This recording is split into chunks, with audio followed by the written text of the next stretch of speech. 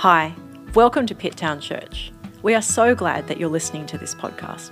We pray that this sermon encourages you in your walk with Jesus. If you would like more information, check out our website at www.pitttownchurch.com. Hi, I'm Kim.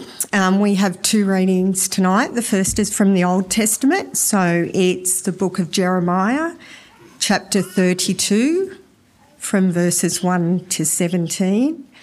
I'll give you a moment to bring it up on your devices or your Bible, or you can follow along on the screen. Jeremiah chapter 32, from verse 1. This is the word that came to Jeremiah from the Lord in the 10th year of King Zedekiah of Judah, which was the 18th year of Nebuchadnezzar.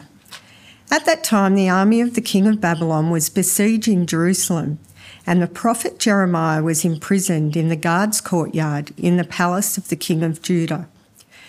King Zedekiah of Judah had imprisoned him, saying, "Why are you prophesying as you do? You say, 'This is what the Lord says. Look, I am about to hand this city over to Babylon's king, and he will capture it. King Zedekiah of Judah will not escape from the Chaldeans. Indeed, he will certainly be handed over to Babylon's king. They will speak face to face and meet eye to eye. He will take Zedekiah to Babylon, where he will stay until I attend to him. This is the Lord's declaration. For you will fight the Chaldeans, but you will not succeed." Jeremiah replied, "The word of the Lord came to me. Watch, Hanamel, the son of your uncle Shallum, is coming to you to say, 'Buy my field in Anathoth for yourself, for you own the right of redemption to buy it.'" Then, as the Lord had said, my cousin Hanamel came to the guard's courtyard and urged me, "Please buy my field in Anathoth, in the land of Benjamin, for you own the right of inheritance and redemption. Buy it for yourself." Then I knew that this was the word of the Lord. So I bought the field in Anathoth from my cousin Hanamel, and I weighed out the silver to him, 17 shekels of silver. I recorded it on a scroll, sealed it, called in witnesses, and weighed out the silver on the scales. I took the purchase agreement, the sealed copy with its terms and conditions, an open copy, and gave the purchase agreement to Baruch, son of Neriah, son of Messiah. I did this in the sight of my cousin Hanamel, the witnesses who had signed the purchase agreement, and all the Judeans sitting in the guard's courtyard. I charged Baruch in their sight, "This is what the Lord of armies, the God of Israel, says. Take these scrolls, this purchase agreement with the sealed copy and this open copy, and put them in an earthen storage jar so they will last a long time. For this is what the Lord of armies, the God of Israel, says. Houses, fields and vineyards will again be bought in this land." After I had given the purchase agreement to Baruch, son of Neriah, I prayed to the Lord, "O Lord God, you yourself made the heavens and earth by your great power with your outstretched arm. Nothing is too difficult for you." And our second reading is from the New Testament, and it's Matthew chapter 7, verses 7 to 12. So Matthew chapter 7, 7 to 12. "Ask and it will be given to you. Seek and you will find. Knock and the door will be opened to you. For everyone who asks receives, and the one who seeks finds, and to the one who knocks the door will be opened. Who among you, if his son asks for bread, will give him a stone? Or if he asks for a fish, will give him a snake? If you then, who are evil, know how to give good gifts to your children, how much more will your Father in heaven give good things to those who ask him? Therefore, whatever you want others to do for you, do also the same for them, for this is the law and the prophets." Well, hello every person. It is great to see you all here tonight. I've been away on leave for the last few weeks and visited other churches, and that was good, but there's nothing like being home So it's great to see you all. Let's pray together. Heavenly Father, we are grateful for each other, and we are grateful for your word. And Father, we do pray that you would help us now as we come to look at these two passages, that you'd help us to understand what your word has to say to us. And Father, more than that, not just that we would understand, but that through it we would know more about who you are. And Father, we pray that in Jesus' name. Amen. Well, when I was a kid, there were lots of things that I used to believe were true, and they shaped the way that I lived, but I now know they were never true. We all have things that we perhaps used to think, used to believe, but we now believe something else instead. When I was a kid, I used to think that if you swallowed a watermelon seed whole, that a whole watermelon would grow inside you. When I was a kid, I used to think that the adult-sized Mickey Mouse at, Disney World was the actual, real Mickey Mouse. When I was a kid, I used to think that my grandparents lived in a world that was black and white, and that because they hadn't invented colour yet, and they only invented colour in like the 1960s or so. I used to think that that the plug hole in the bath, I could get sucked down it if I wasn't careful enough. When I was a kid, I used to think that teachers lived and slept at school. I used to think that chocolate milk came from brown cows. I used to think that adults had life pretty much under control and sorted out.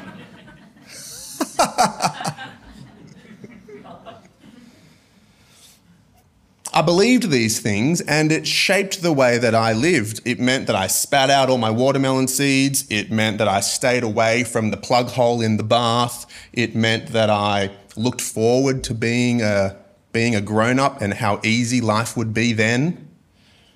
When I was a kid, I used to think that God was not good. I knew he was real, but I used to think that he tried to make people's lives hard. He tried to make people's lives difficult. I thought that he was not good and that he was not to be trusted. But now I still think God is real, but I have changed my mind as to what he's like. Now I know that he's good, and I now know what he's like, and I now think very different things about him, and it shapes the way that I live my life. Today, like we said, we are going to start our series, kind of like a mini-series on the Apostles' Creed. The plan is that every now and then we'll jump back into it and we'll look at a few more lines of the Creed. And in one sense, this is a series about what are some of the central things that Christians think? What do we think about who God is and what he's like? What do we think about who Jesus is and what he did? What do we think about who the Spirit is and what are some of the things that he does? And tonight, we're going to start at the start of this creed, and we're going to start with God himself. And when we're talking about who God is and what he's like, the creed only has a few things to say about that. You could say thousands of things about what God is like and who he is, but the creed just says a few things. And so we're going to do the same thing. We're just going to say a few things about who he is and what he's like. Today, we're going to think some pretty big thoughts. Today, we're looking at the first line of the creed, and we're going to see three things. Number one, God is Trinity. Number two, he is Father. And number three, he is Almighty. And then next week at 8 and at 5 here, we'll look at God as Creator.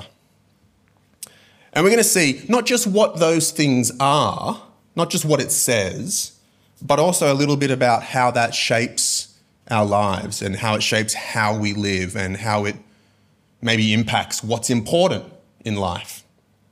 And if you're here, Asavo, and maybe you've only put your trust in Jesus recently, or perhaps you're still working out whether you think he's a person who can be trusted, or whether you're not even sure that God exists in the first place, whoever you are, whatever you think, the point is what we're going to be doing is we're going to see a little bit about what does the world look like, from the inside of a Christian's view.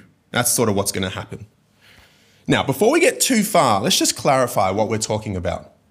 The Apostles' Creed, as far as we know, wasn't written by the apostles. Now, you might ask, what's an apostle?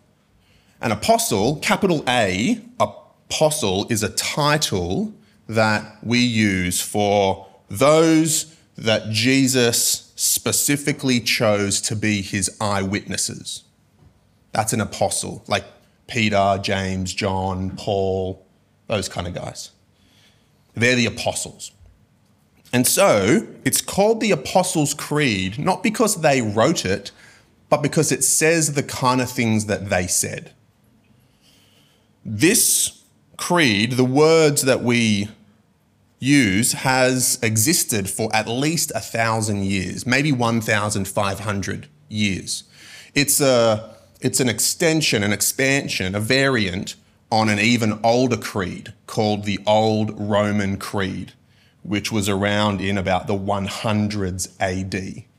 Right? So the words are super old, and they've been said by lots of people across the world, across history. So it's old. The way to think about a creed and what it is it has these like phrases or these sentences like God, the Father Almighty, or that Jesus suffered under Pontius Pilate. And you might think to yourself, what does that phrase mean? What is that? And the answer is the Bible explains it. And so that's what we're going to do. We're going to look at this creed kind of line by line, phrase by phrase, and we're going to ask, what does it mean? And then we're going to go to the Bible to find the answers. And that's the way that it works. It goes in that kind of direction.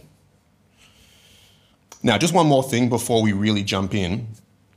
Before, when we said that creed, when Tim helped us, led us, we said a line about we believe in the Holy Catholic Church.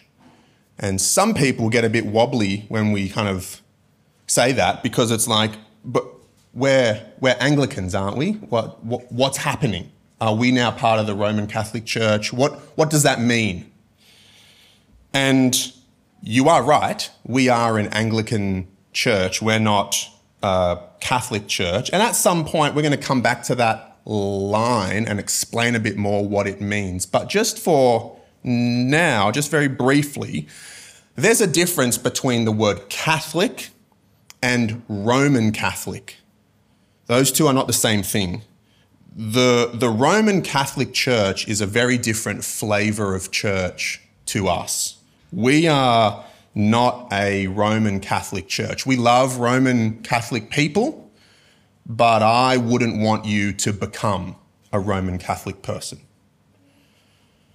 The word Catholic means true or authentic or whole or complete, words like that. And so we say that we believe in the one true, authentic, whole people of God that Jesus is drawing to himself by the Spirit. That's what we mean when we say that line. So, having said all that, let's jump into the creed. We're going to be in Jeremiah and Matthew a little bit later on, so keep those handy. Like I said, we're going to do we're going to think some big thoughts. We're going to start here. The first thing to see from the creed is that the creed is what we call Trinitarian. It's structured around the Trinity. So we say, I believe in God the Father, I believe in Jesus Christ, his only Son, our Lord, and we say we believe in the Holy Spirit, Father, Son, Spirit. In the Bible, it's clear there is only one God. There's not many gods, there's not two gods, there's not three gods, there's one God. The Bible then also says things like, it'll say that all who call on the name of the Lord God will be saved. Then it'll say elsewhere, those who call on the name of the Lord Jesus will be saved. It'll say things like, when Thomas sees the resurrected Jesus, he calls him my Lord and my God, and Jesus does not rebuke him for that. Jesus is the Word made flesh, and the Word was with God in the very start. The Word was with God, and the Word was God. It says that Jesus, he says that the Father is in him and he is in the Father. I and the Father are one, he says. He says things like, if you've seen me, you've seen the Father. He says that people should be baptized in the name, not the names, but the name of the Father and the Son and the Spirit. Singular. And so you have all this stuff, right? One God, Jesus, I and the Father are one. If you've seen me, you've seen the Father. All these pieces. And the question is, how do they all go together? In what way are all of those things true at the same time? How does all of that work? So you've got the Father is God, Jesus is God, the Father is not Jesus, and there's only one God.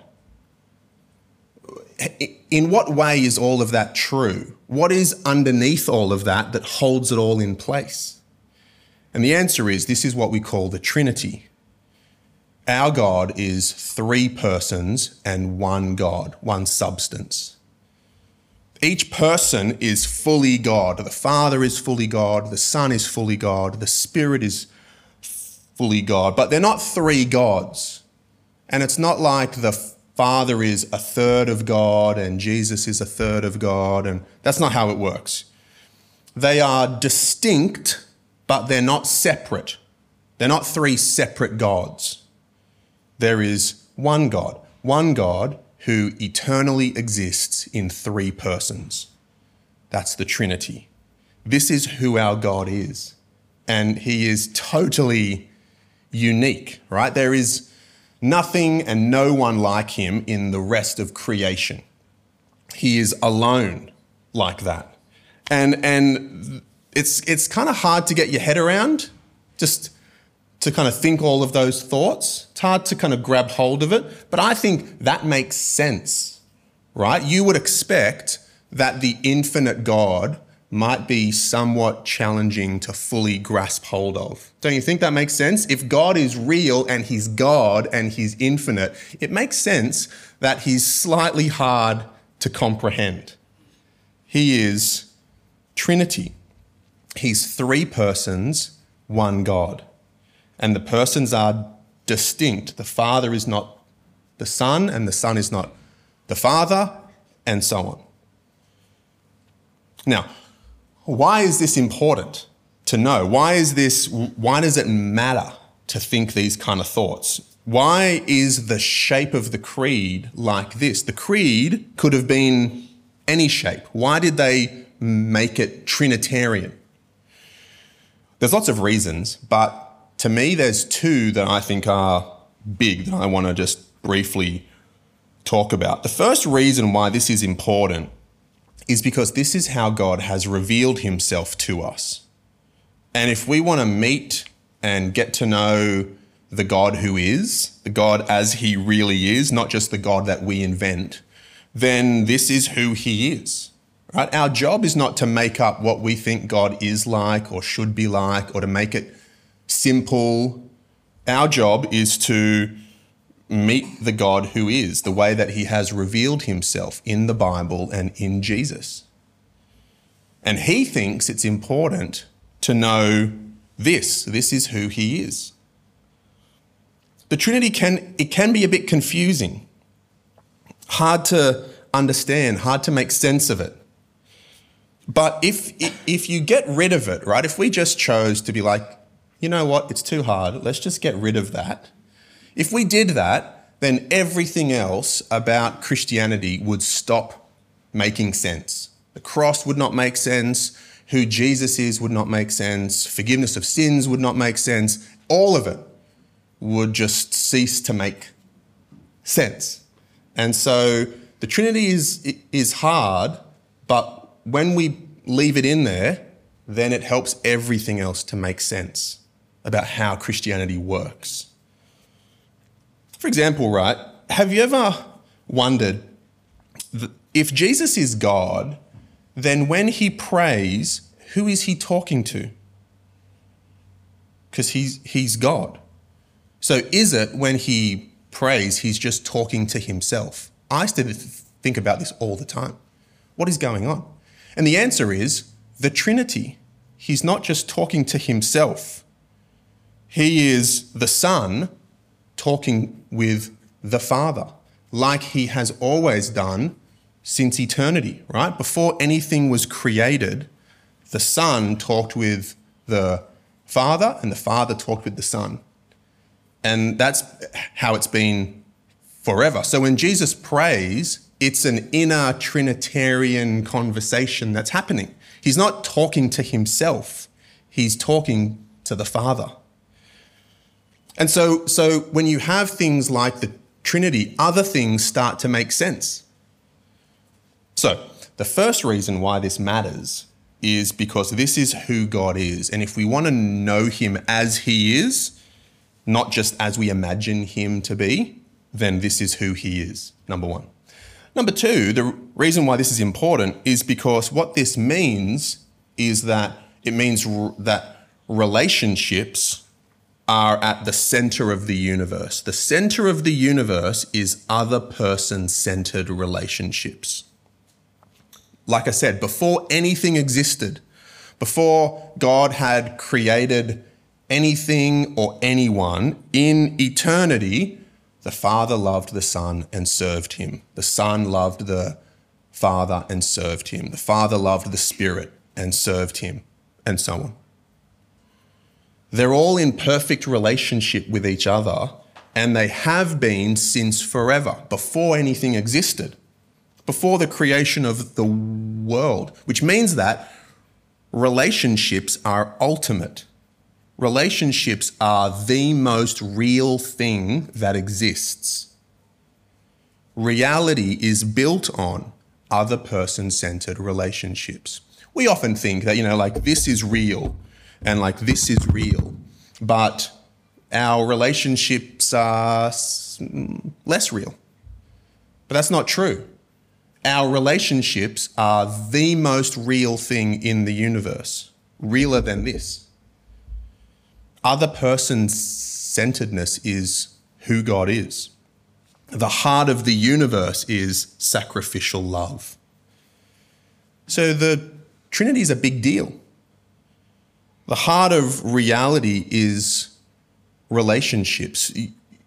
You are at your most human.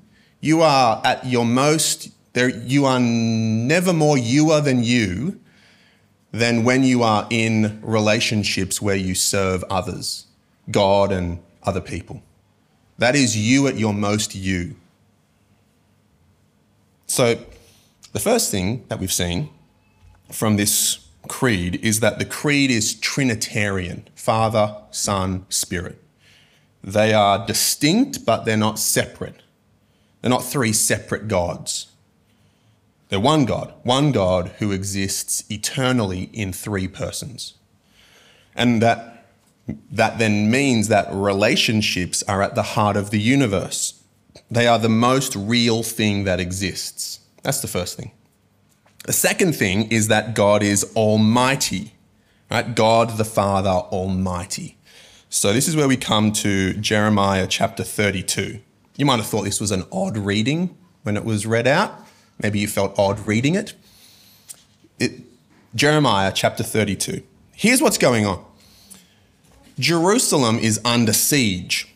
The armies of the foreign power, Babylon, have come and they're going to conquer Jerusalem. Because for hundreds and hundreds of years, Jerusalem has been ignoring God and have turned their back on him, rejected him, and have been worshipping idols. And God had been warning them, and they turned their backs on him. He sent Jeremiah the prophet to tell the king that this was coming, this conquering was going to come. And the king got really mad. He's like, Jeremiah, you always bring me bad news. And so he locked him in prison in the castle. But there was hope. This wouldn't be forever. Babylon was going to come, going to conquer them, take them all away as exiles into a foreign country, but God would bring them back one day. And as a symbol of that hope, God told Jeremiah to buy a block of land, which feels a bit odd, but it makes sense.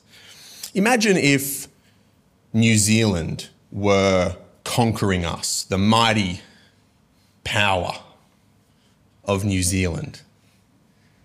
And they were conquering us, and they were like taking our houses, and they were capturing us and sending us back to New Zealand as slaves in a Lord of the Rings memorabilia tourist park. And we were all there working as slaves, and they'd taken all of our houses, and sheep were living in them, and they'd conquered us. That's not the best time to put your house on the market, right? Because they're coming to conquer and take it away. But Babylon is at the gate, and Jeremiah buys a block of land because he knows this is temporary. God will reverse this and will come back into our houses and into our land, and God can do it. He is able, he can do anything, and he will do this. And so you can see the whole thing kind of crunched in from verse 13. Jeremiah 32 from verse 13. It says, I charge Baruch in their sight. This is what the Lord of armies, the God of Israel, says. Take these scrolls, this purchase agreement with the sealed copy and this open copy, put them in an earthen storage jar so they will last a long time. This is what the Lord of armies, the God of Israel, says. Houses, fields, and vineyards will again be bought in this land. After I had given the purchase agreement to Baruch, the son of Neriah, I prayed to the Lord, O Lord God, you yourself made the heavens and earth by your great power and with your outstretched arm. Nothing is too difficult for you. God is almighty. He is all powerful. He can do all things. Nothing is too difficult for him. Nothing is too challenging for him. He's almighty. Which then connects to the third piece from this line of the creed. He is God the Father Almighty. Now, we've already seen that when the creed calls God Father, it mainly has in mind that he is the Father of the Son, the Lord Jesus. But Jesus himself opens up that unique relationship and invites us into it. And so he teaches us to call God our Heavenly Father. Now, when we call God Father, for some of us, this is a great thing. It conjures up good vibes. We've got a great relationship with our dad. Our dad was good, imperfect, like everybody is, but for some of us, we got a glimpse of how God loves us in the way that our dads treated us. And what a great thing. If that's you, what a great thing. For others of us, maybe your dad was very imperfect. Maybe he was particularly harsh or particularly cold, or perhaps you never really knew him Maybe he'd walked out on you and abandoned you, a long time before you could know him. Or perhaps you did know him and you kind of wish that you didn't, that maybe he terrified you. I mean, families often have a special skill at being able to traumatize people. That's for sure.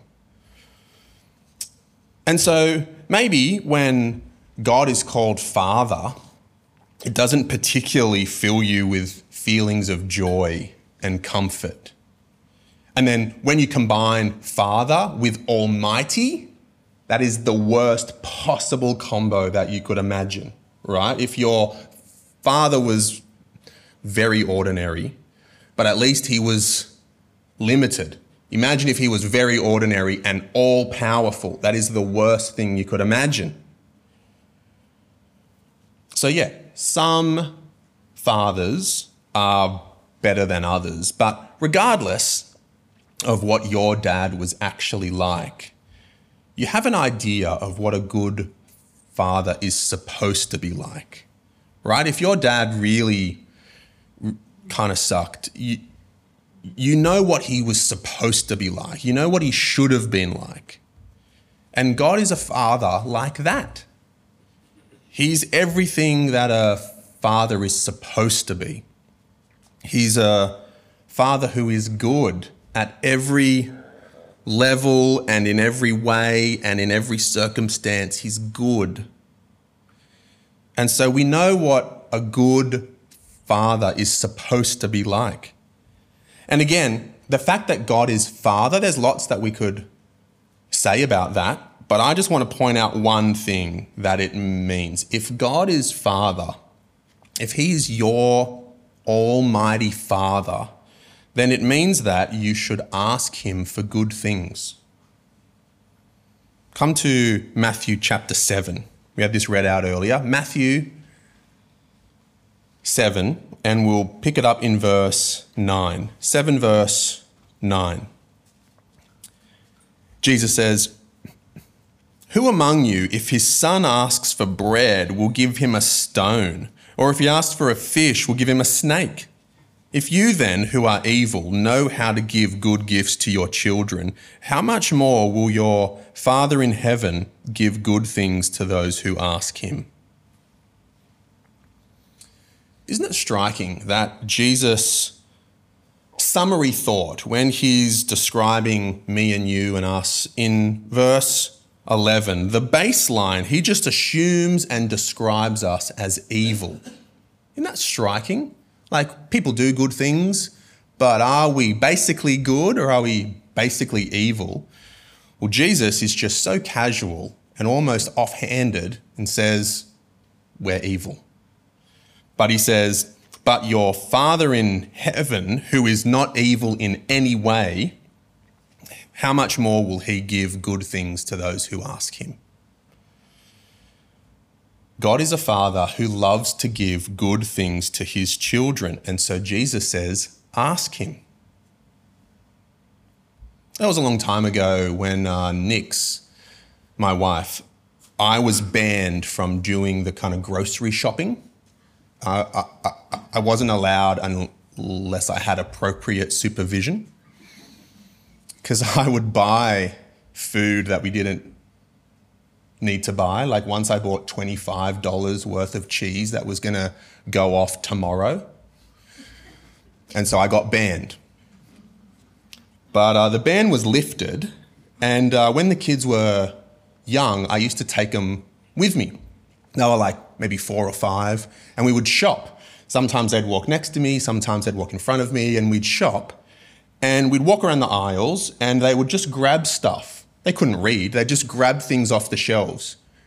Do we need this one, Daddy? Should we get that one? Here's one, take this one. And they'll just give me stuff and bring it. And I'd be like, no, we don't want those ones. No, please put those ones back. Oh, that's glass. I'll take that.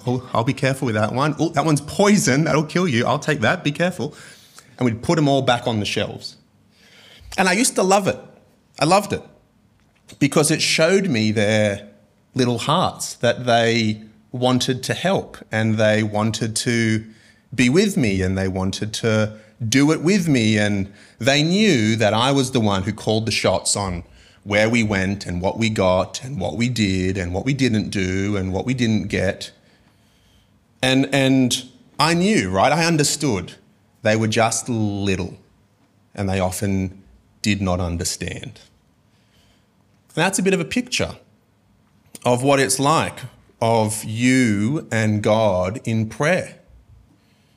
I'm like, God, I'd like this, and can we have that? And I'm thinking we should do this, and what do you think about that? And I'd like this. And he's like, no, buddy, that you don't want that one. I'll take that one. That one's no good. That one will kill you. And he understands, right? He's a father, and I'm his child. And he doesn't keep things from me because they're good things and he's a jerk. He keeps them from me because he's good and these things are not good for me. And he gets it. I'm little and I often do not understand. And imagine if your Father in heaven, who is always good in every way and wants to give you good things, imagine if he is almighty, all powerful, if nothing is too difficult for him. He wants us to ask him for things. We've thought of a lot of big thoughts tonight. God is triune, his Trinity, one God, eternally existing in three persons, Father, Son, Holy Spirit. And one of the reasons why that's so important is because it tells us that the deepest part of reality is relationships. Relationships are the most real thing there is. You are at your most human. You are never more youer than when you are in relationships where you serve others.